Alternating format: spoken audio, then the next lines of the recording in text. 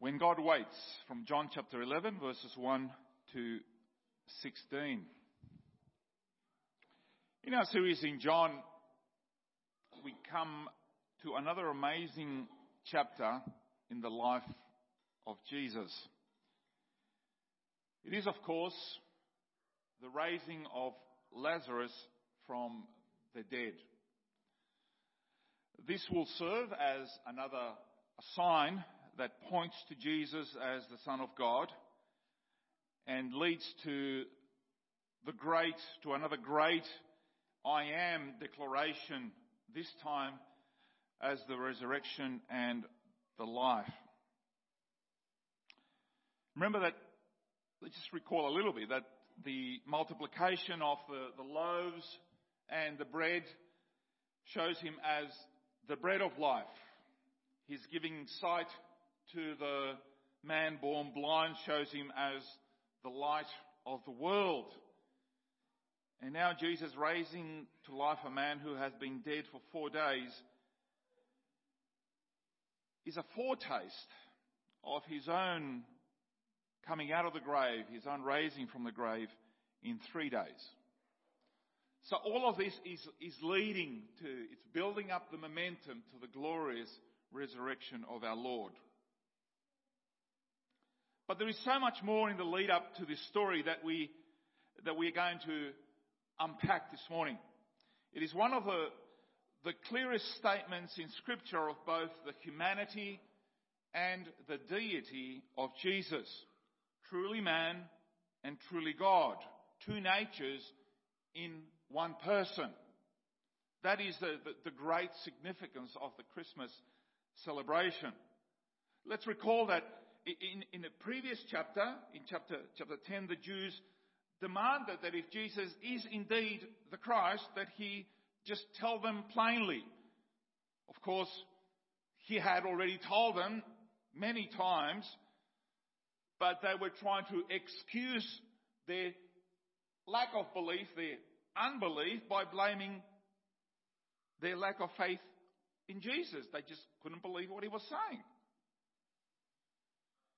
And Jesus answered that even if they did not believe his words,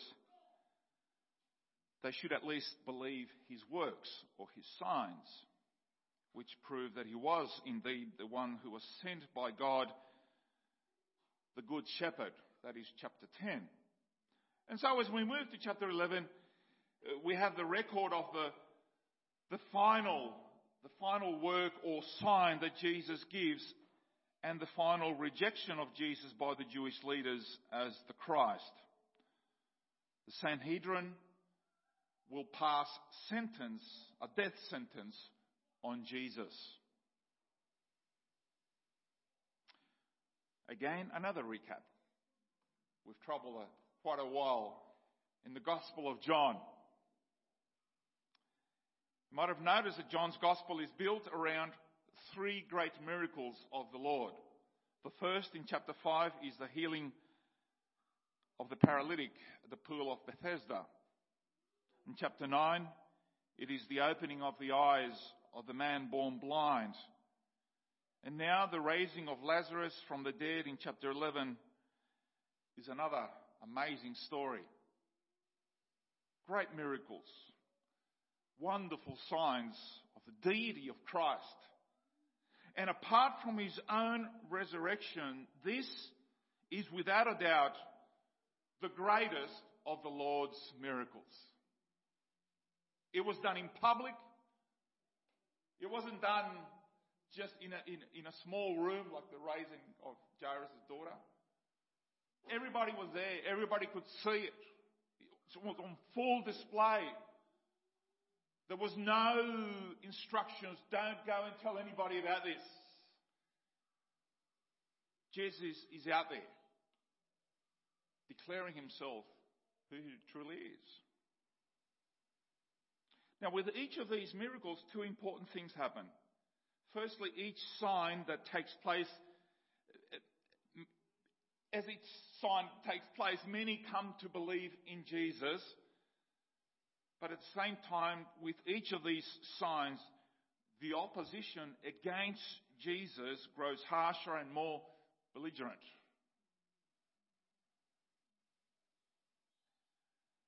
Unlike our times, the times in which we live,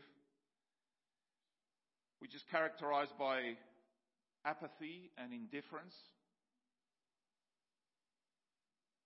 when the gospel strikes, you should get actually two reactions. You believe, or you actually become quite angry and upset about it. That's the actual reaction that one would expect of the implications of the gospel. There's no in between. You cannot simply sit on the fence and ho-hum, here we go again. I've heard it all before. People are forced to make a critical decision because eternity is at stake. You either love him or hate him. You cannot wallow in indifference. We're going to look at three problems in our passage. First of all, the problem of disease from verses 1 to 3. The problem of disease. Now, a man named Lazarus was ill. He was from Bethany, the village of Mary and her sister Martha. The same Mary whose brother Lazarus lay ill was the same one who poured perfume on the Lord and wiped his feet with her hair. So the sisters sent word to Jesus, Lord, the one you love is ill. Bethany at the time was a small village outside of Jerusalem, and it is located on the opposite side of the Mount of Olives. Nowadays, it's just simply a suburb in Jerusalem. And the name Lazarus is derived from Eliezer, which means God help him. And this is all we know about Lazarus. Nothing that he said or what he wrote has been recorded. And Luke chapter 10, verses 38 to 42, tell us a little bit more about his sisters. This is where Martha was preparing the meal in the kitchen, busy, while Mary chose the better part by spending as much time as possible doing what? Listening to Jesus. John tells us that this is the same Mary who anointed the feet of Jesus and wiped them with her hair. Now that incident does not take place until some time later in the next chapter. But John brings it in here because he wants us to know which of the various Marys he is talking about. There's quite a few Marys. Just about as many as, I think, every second girl born Italian, I think, is called Mary or something like that. Or it's in the middle of the name somewhere. Every lady wants to be called Mary, or they used to be anyway. Well, there's quite a few Marys in the gospel. And we've got to keep track of which one he's talking about. So he tells us. There is, of course, Mary, the mother of Jesus, Mary, the wife of Cleopas, Mary Magdalene, and now Mary, the sister of Martha. But you get a sense that this whole scene is bathed in love. And, it sounds, quite gushy and all of that, in warm and fuzzy, but it's not like that at all. It was actually, these people loved each other. Martha loved Jesus. Mary loved Jesus. Lazarus loved Jesus.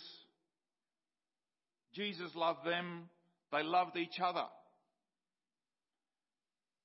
It is possible to love without any, in today's language, without any sexual connotations whatsoever, which we simply cannot understand. How is it that these people all loved each other? That's how sick a world we live in, isn't it? There was mutual, affectionate love, deep love. And why was it so? Because this was a haven for Jesus and his disciples in his earthly lifetime. Where we're going to go, where we're going to stay, they would go to the home of Martha and Mary and Lazarus. They would hang out. This is the place that he felt welcome. He didn't have to constantly be looking over his shoulder. This is a place where he could rest. It was a beautiful home. And Jesus receives word that his friend Lazarus is sick. No, it wasn't just your normal head cold or something like this. This is really sick. Otherwise, they wouldn't have told Jesus about it. Just a reminder, again, that God's children are not exempt from trials, from sickness, and even death. And sickness does not necessarily mean that God is upset with you. Mary and Martha are so concerned about their brother that they send word to Jesus, and this says a lot about the way that they viewed the Lord.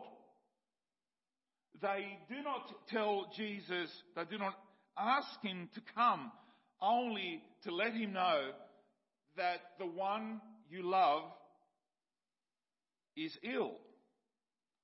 They do not base their plea on the brother's love for Jesus, on Lazarus' love for Jesus, no, or even on their love for the Lord. They base their information or their request on the Lord's love for their brother. That's very important.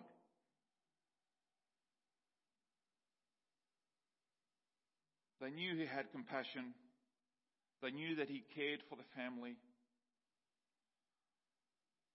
So somewhere along the lines, they would assume that Jesus, by knowing that he was ill, that he was going to come anyway without them even asking.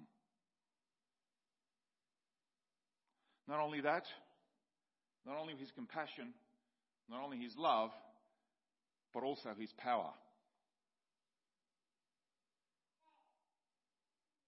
It's not as if somebody lets us know and says, so-and-so is not well, or somebody is in need, and the response is, well, what do you want me to do about it? That's not the response. They knew that Jesus was powerful enough. They would have seen Jesus perform many miracles. His reputation was known everywhere. Now they looked to him. They knew that not only is he able, he's powerful, not only is he loving, he can do it, he cares, he knows. And he will do something about it, but not just yet. Remember that Jesus had left Jerusalem at the end of the last chapter. He had left Jerusalem and gone to the wilderness region of the Jordan River. It's about a 2-day journey from the city towards the wilderness area, down towards the Jordan. And that was where John the Baptist was baptizing and where he began his ministry. And today, that area there's not too many trees. It's a little bit similar to the Australian outback. You have a few bushes here and there, and there's a river through the middle. It's actually today it's actually the border crossing between Israel and Jordan. So if you ever go there, you will know what it's like. And that's actually the area, 2 days journey from Jerusalem that's by foot. So it took the messengers, when they left from Bethany, it would have taken them 2 days to get to Jesus was. And then for Jesus to come back was another 2 days. So by the time everything was done, it would have been 4 days that Lazarus had been dead. Which leads us to the next point, the other problem, the problem of delays, verses 4 to 10. When he heard this, Jesus said, "This illness will not end in death. No, it is for God's glory, so that God's Son may be glorified through it." Now Jesus loved Martha and her sister and Lazarus. So when he heard that Lazarus was ill, he stayed there. He stayed where he was for 2 more days. Usually, when we need help with regards to a serious health issue, help is needed straight away.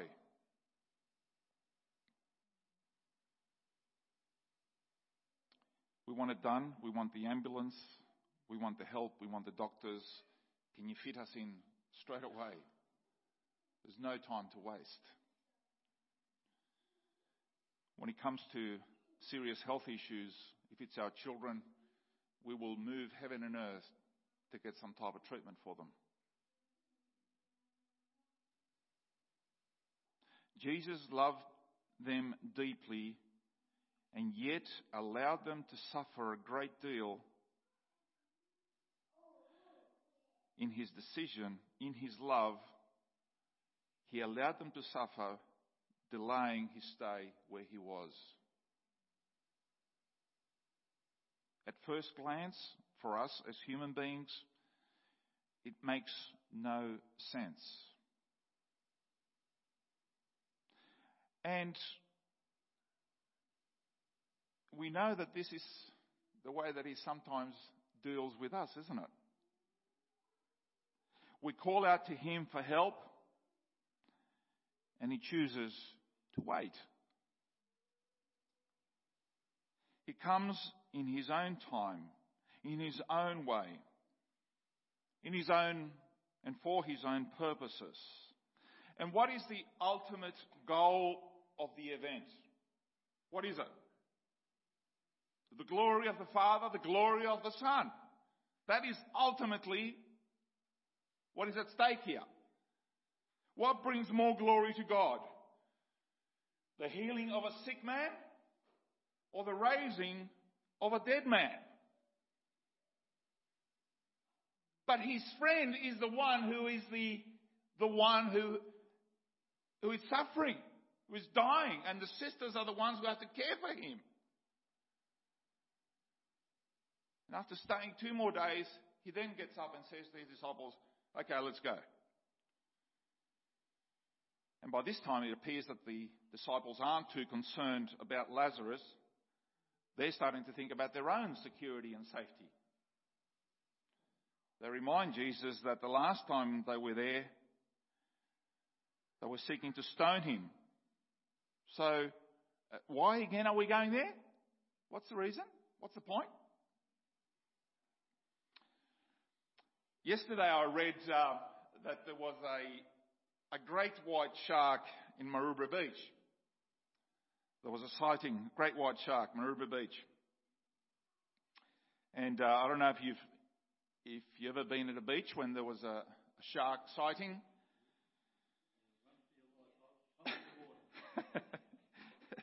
Everybody is ordered off the water onto the safety of the beach. Water bad, beach good. Jesus is calling them to leave the security and safety of the Jordan area, the relative security and safety of the Jordan area, and go back to Judea. For the disciples, Jordan wilderness good, Jerusalem bad. Why on earth would you go back into the shark's territory? Let me ask you, if Jesus says to you, let's go for a swim right where that great white shark is, and maybe even take a selfie next to the great white shark, how many would go to have a swim with Jesus and take the cameras with them?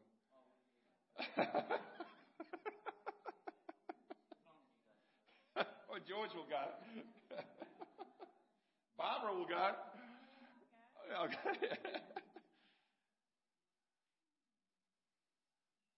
If it's Jesus next to you, and it's sort of similar to the episode of Peter in the boat, come out. Let's have a walk. Isn't it?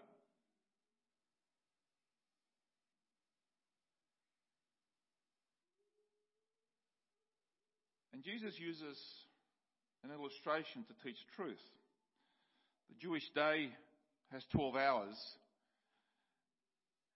If you walk in the day, you will see the obstacles and not stumble. Walking at night is a little bit more troublesome because you might trip into something, hurt yourself. What is the meaning? The time allotted to fulfill Jesus' earthly ministry is fixed. It's not going to change. His plans will not be thwarted. There's an allotted time for everything. Just as there are 12 hours in a day, it cannot be lengthened. It cannot be lengthened by the authorities, by the disciples, by anybody else. It won't be lengthened, it won't be shortened. It is what it is, what God has decreed. That time is not in their hands. It's not up to them. And just to be clear,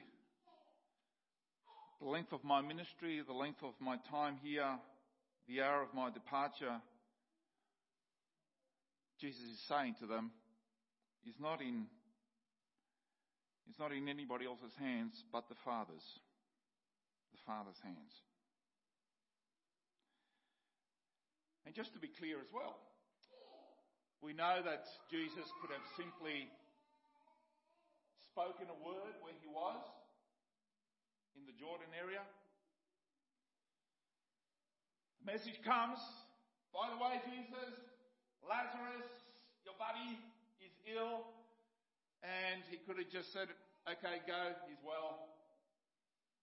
Just like, yep, he's well. Remember, he did that before. It's not impossible for him. He could have done it. But he didn't. He didn't do that. And more than that, he remained where he was.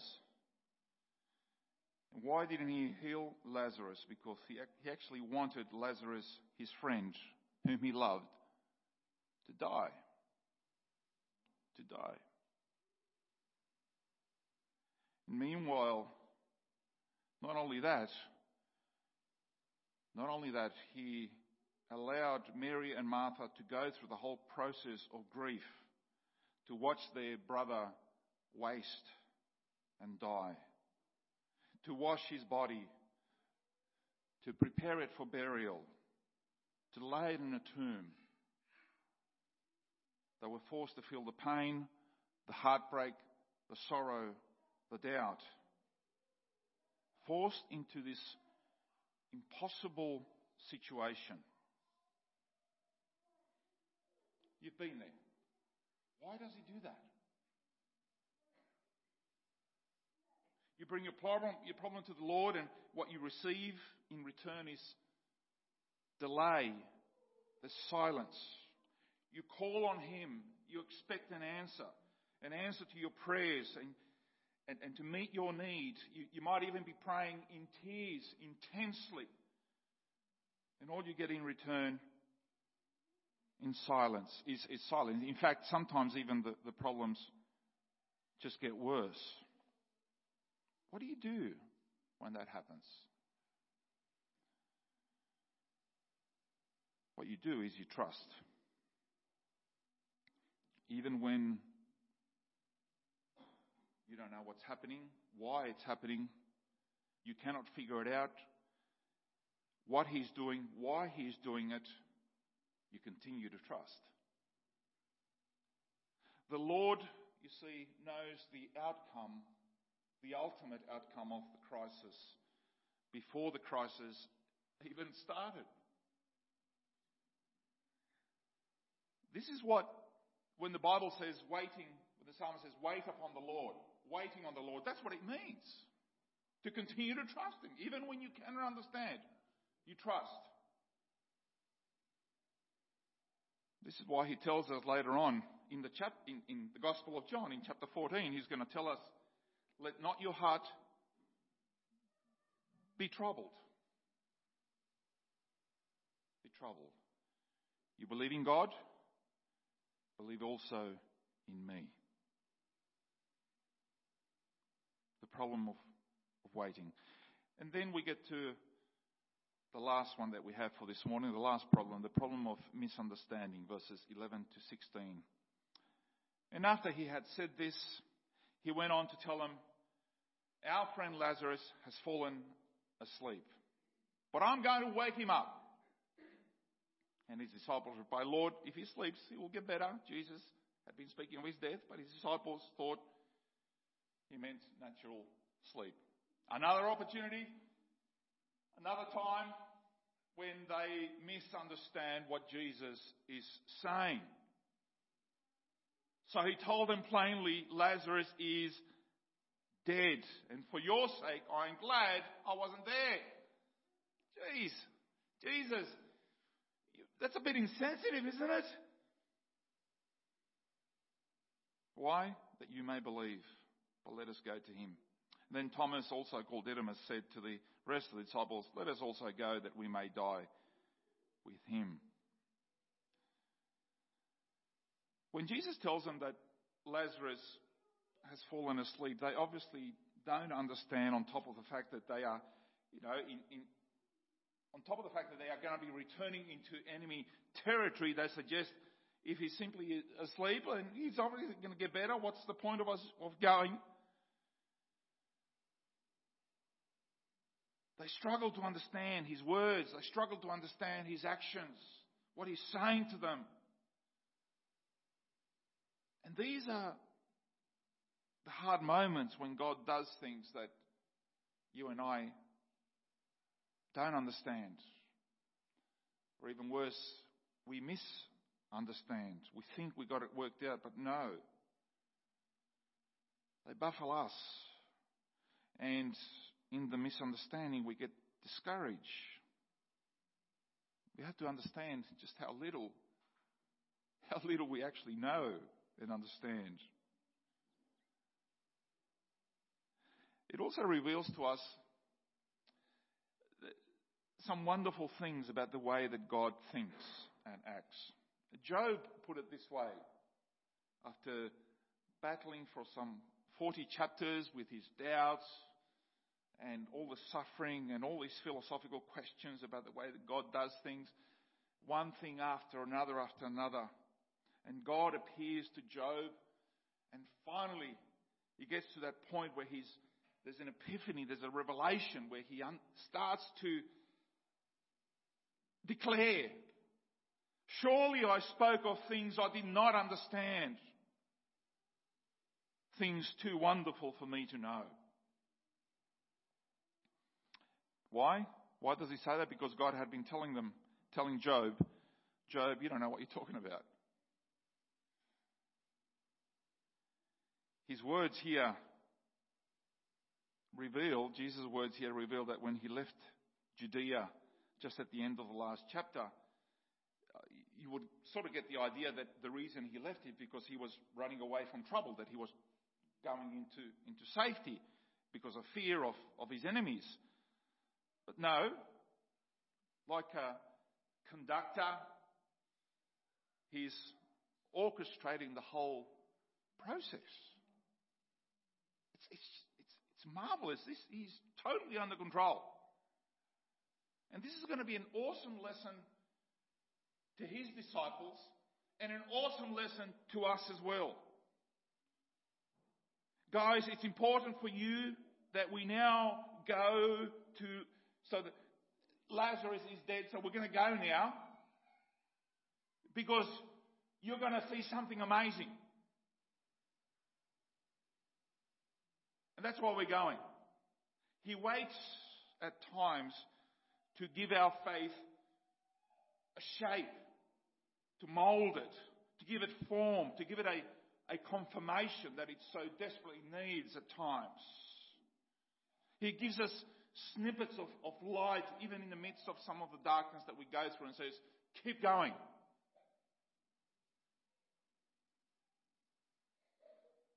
The Lord was able to see what the sisters and the disciples could not see. He was able to see beyond the pain, beyond the crisis. He could see the moment of glory. And he would see the glory that God would receive through the crisis. God knows what is on the other side of pain. And Jesus is glad he wasn't there because...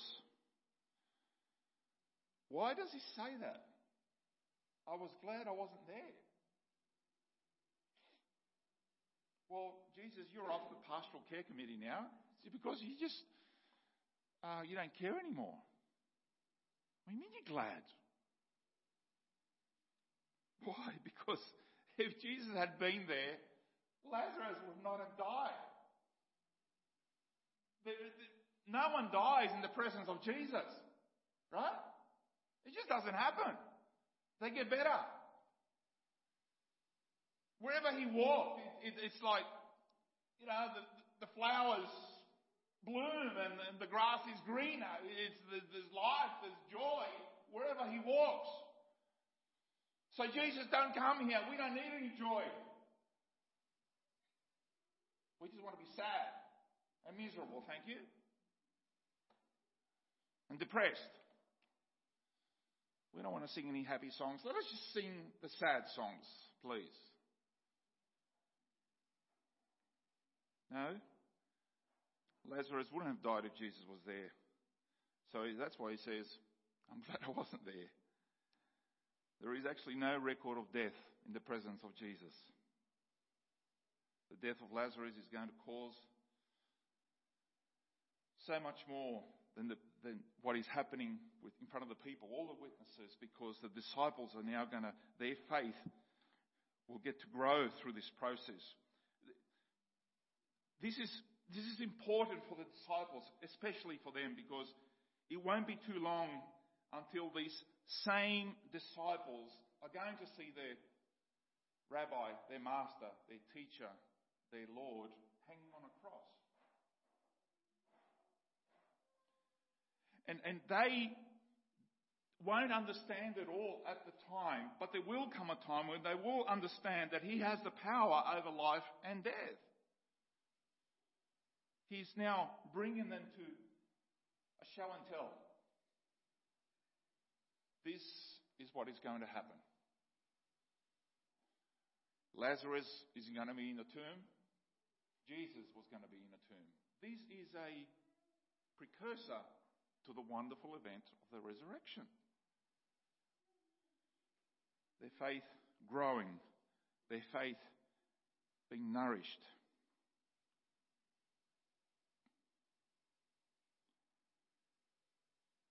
We do so many things to avoid death, don't we? It's for many, death is a final farewell, a darkness, a silence, leaving us lonely and bereft to wander our way alone, a separation. The disciples had a view of Lazarus. Well, he's dead, he's gone. But for Jesus, death is merely a form of sleep. For the believer, there is nothing final or tragic about death. It is an introduction to a greater experience than ever to the life that is to come. And this is why even in the New and Old Testament they use the word for sleep as a metaphor for death. The Apostle Paul says in 1 Thessalonians 4:14, "For we believe that Jesus died and rose again." And so we believe that God will bring with Jesus those who have fallen asleep in him. That's a wonderful promise, isn't it?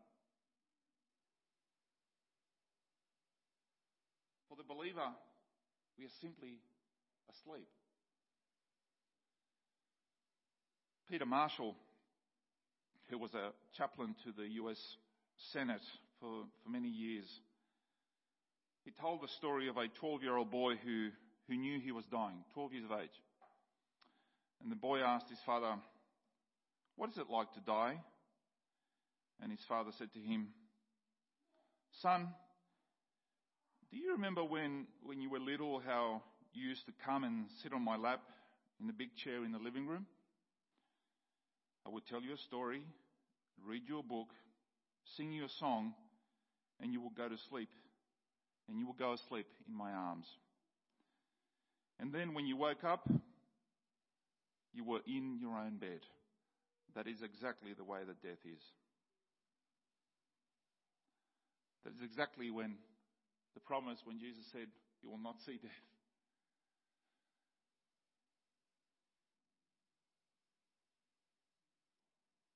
Our lesson this morning ends with a statement from Thomas. And this statement has bewildered quite a few people. When he says, "Let us go and die with him." Was it a declaration of defiant bravery like Peter's? "I'm going to die with you, Lord, no matter what happens." Was it like that? Or was it a sarcastic remark? "Oh, well, let's go back and get killed. There's nothing else to live for, is there?" Was it like that? And some writers say, well, that was Thomas's remark. Or was it more a Jewish saying that let us go and mourn at the death of our brother Lazarus? It could be any of these. Because that's exactly what death sometimes does to us. We don't understand. It's a part of a misunderstanding. Now, evidently, John tells us here, evidently that Thomas was one of twin boys.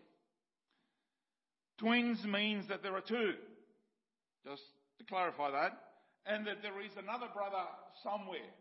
But the interesting thing is that we never hear about the twin. He never appears in Scripture. And so there is a question. Where is the other brother? And a commentator said this, and I think it's quite a lot of wisdom in these words. A commentator said, "Look in the mirror. There is where you might find him." So he's saying, we're actually Thomas's twin brothers.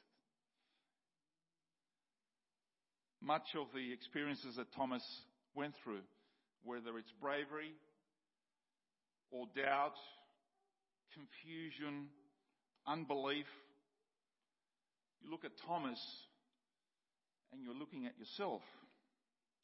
It's all part of this challenge of being Jesus' disciple, isn't it? What he calls us to do is to trust him, to wait, to follow the Master, because he's leading us through every stage in life. Yes, it's hard to wait. It's hard to wait upon the Lord. But you know what? That's what we're called to do. Because this lifetime is but a smidgen, not even a speck in eternity. But we get to live it for the Lord. Amen.